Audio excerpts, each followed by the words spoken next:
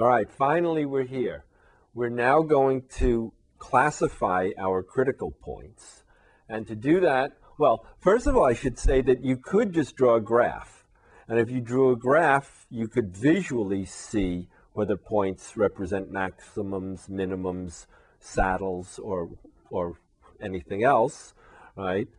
But if it's more than three variables, you can't draw a 4 or 5 or 6 dimensional graph. You can try to visualize it, but most people can't. But we have something else called the second partial derivative test, which is fairly easy to use, and it gives you pretty good results. So the first thing we need to use the second partial derivative test is something called the discriminant, right? And the discriminant is the second partial with respect to x times the second partial with respect to y, okay, minus the mixed partial squared. Now remember, right, we talked about for smooth curves, right, for smooth functions, right, the mixed partials, the second mixed partials are equal, right? So if you get mixed up, just think of it as a mixed partial squared. And if you say xy and right, and somebody else says yx, it's the same thing as long as you're talking about a smooth function, which, as I said previously, those are the functions that we're going to be dealing with. All right, so we're going to use the discriminant actually to classify our critical points. And it's a little bit involved because there are different kinds of things that we're looking at, but basically this is the result. If f of xy, right, is a smooth curve or a smooth function, right, not curve, surface, right, if we have a smooth function, right, and P, right, critical point is a critical point, right? So P is A, B, f of A, B, all right?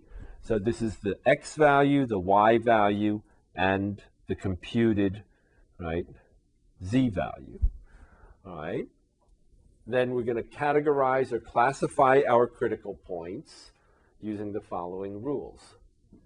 Okay, if D, the discriminant, right, evaluated at AB, right? So first you find the critical point, then you construct the discriminant, and then after you construct the discriminant, you evaluate the discriminant at the critical point, all right? And if the discriminant at the critical point is positive, all right? Well, if it's positive, then there are two possibilities, right? So if the discriminant is positive and the second partial evaluated, the second pure partial with respect to x, okay, evaluated at the critical point is also positive, okay? So you have a positive discriminant and a positive second partial with respect to x, then P is a relative minimum, all right? We'll talk about this in a little bit, but first let me just write down the results, okay? If the discriminant at the critical point is positive and the second partial, right, is negative, with second partial with respect to x is negative, right, then P is a relative maximum.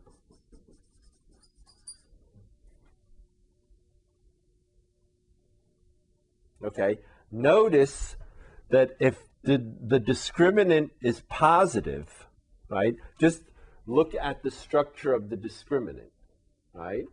If the discriminant is positive, right, the second partial with respect to x can't be 0, right? Because if it were 0, then this would be 0 minus, right, this is squared. So if this is 0, there's no way the whole package can be positive. So we don't have to worry about if the discriminant is positive and the second pure partial is equal to 0, because that can never happen. All right. So what else can happen? If the discriminant is negative, all right? If the discriminant is negative, then it's easy, right? We don't have to worry about the signs anymore. If the discriminant is negative, then P is a saddle point.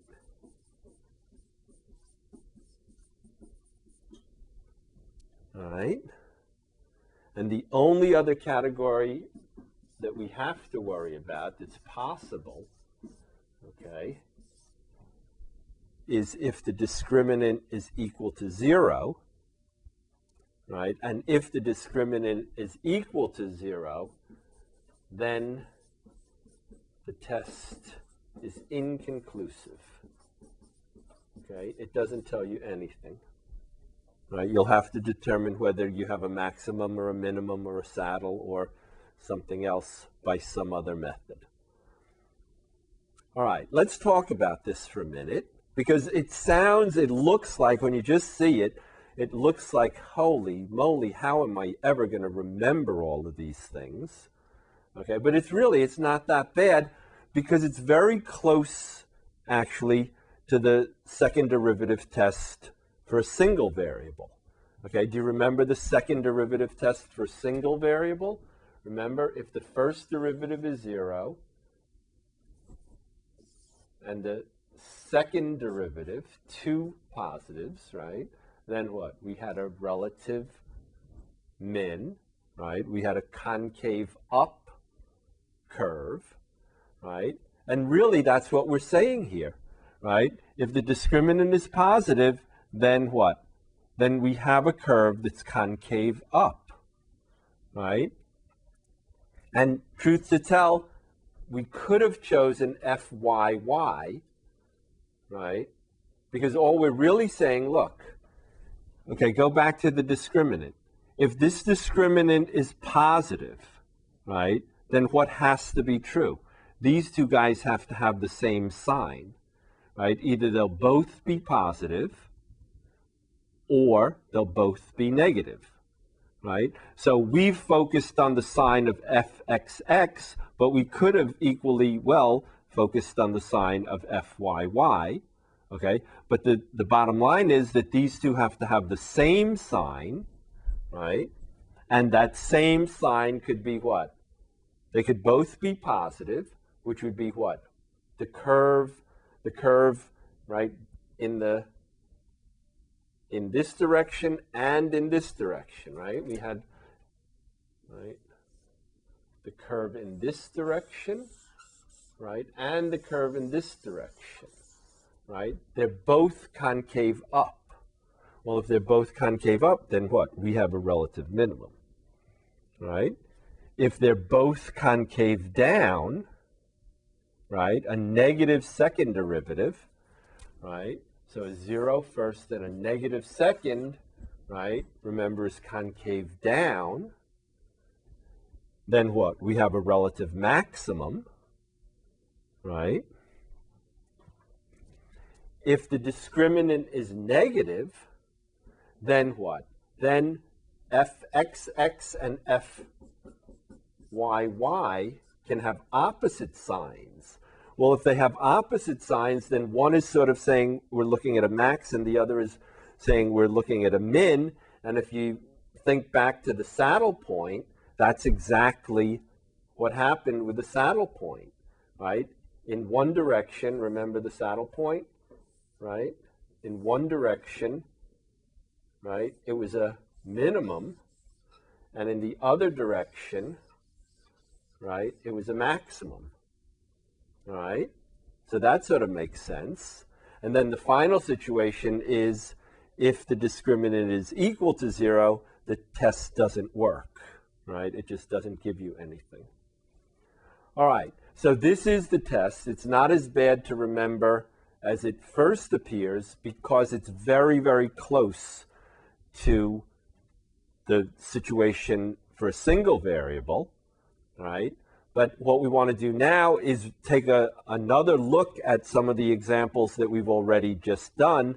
And now that we had the critical points, right, we've outlined the critical points, we've found them. What we now want to do is use the second partial derivative test, and we want to categorize those critical points that we found as maximums, minimums, or saddles. Okay, so let's take a look at some of them.